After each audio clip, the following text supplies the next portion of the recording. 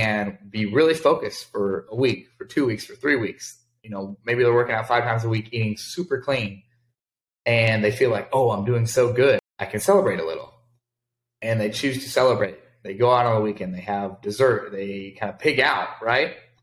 And so you've reached the upper limit.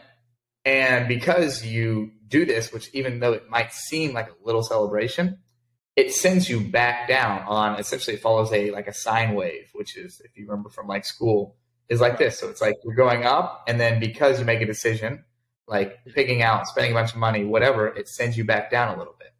So you have to program yourself to continue up, to keep pushing past that initial, for whatever reason, my brain's telling me I need to celebrate right now or stop it. And that's the reason, because that happens, is your brain is designed to keep you comfortable. So even though you're trying to pursue things that are by all means great for you, because it's unfamiliar territory to your brain, it makes yourself think, oh, I've never been here before. We need to go back into a comfort.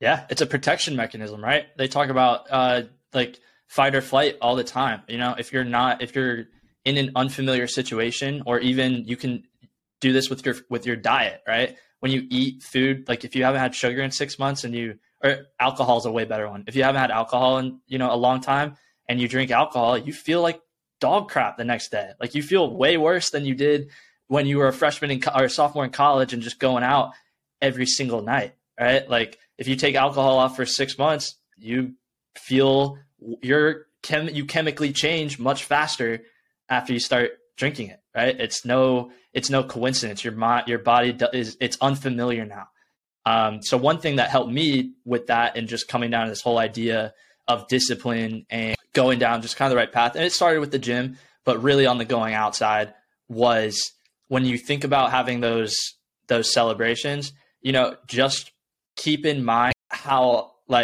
much time you've been consistent in being clean or staying on your goals compared to how long you did it before you started.